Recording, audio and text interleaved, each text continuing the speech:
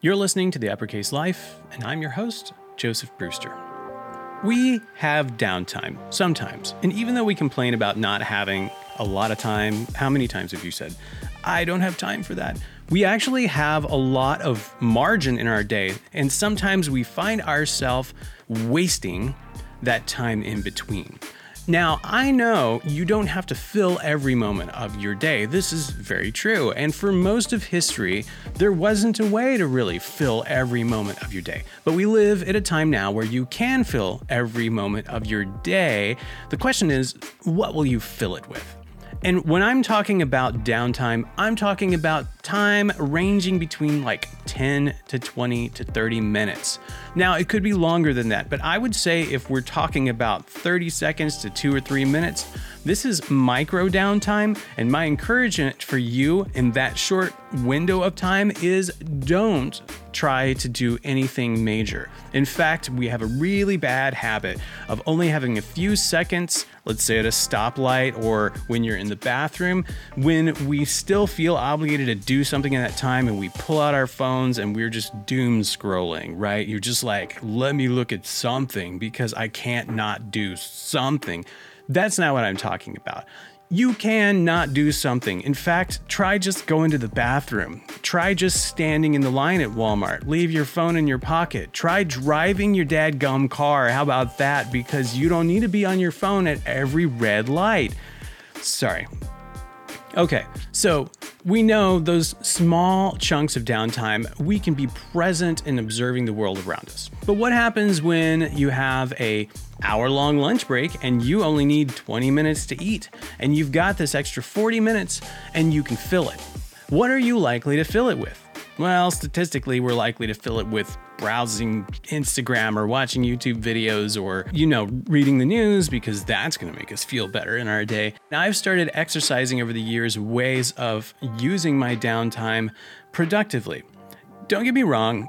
There are times where you're totally okay to just scroll TikTok or browse Instagram. It's cool. You should have those freedoms as well.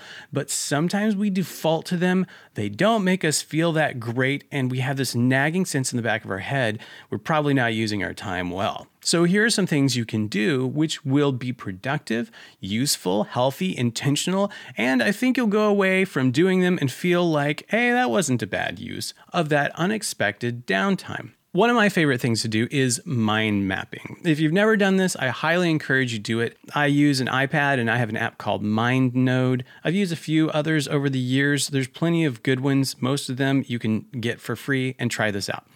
Mind mapping is a way for me of taking ideas and thoughts in my head and throwing them out in a visual form. So mind mapping I'll use for anything from thinking through my day's events to thinking through my bucket list, my life goals, the things that I'm responsible for right now. Heck, you can make your family tree if you want and just have fun. But mind mapping is a valid option for doing something fun, productive, and interesting during your downtime.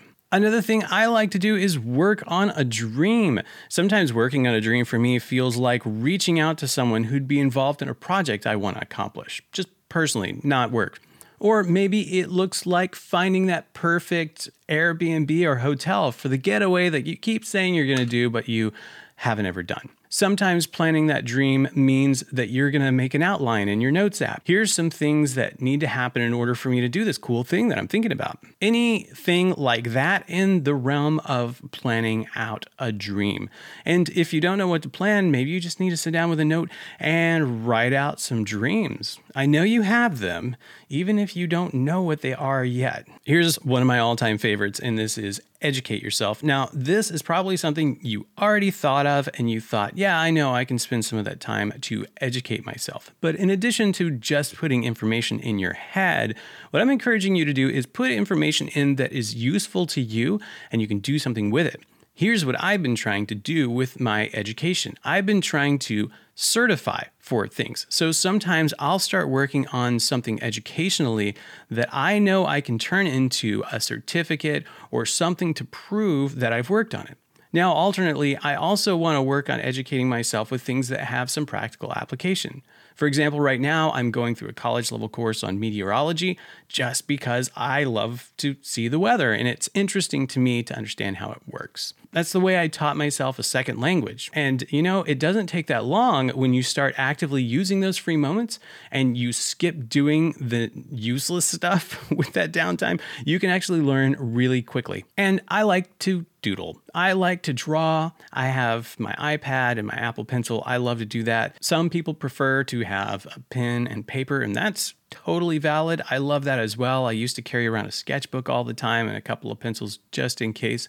But doodling is a great way to give your mind a break. Sometimes it's a good way to work out some of your thought processes in those down moments. And I've had countless encounters over the years, whether it's on airplanes or in restaurants, with people who walk by and see what I'm doing with my free time and stop to comment and say, "That's really cool. What is that? Did you make that?"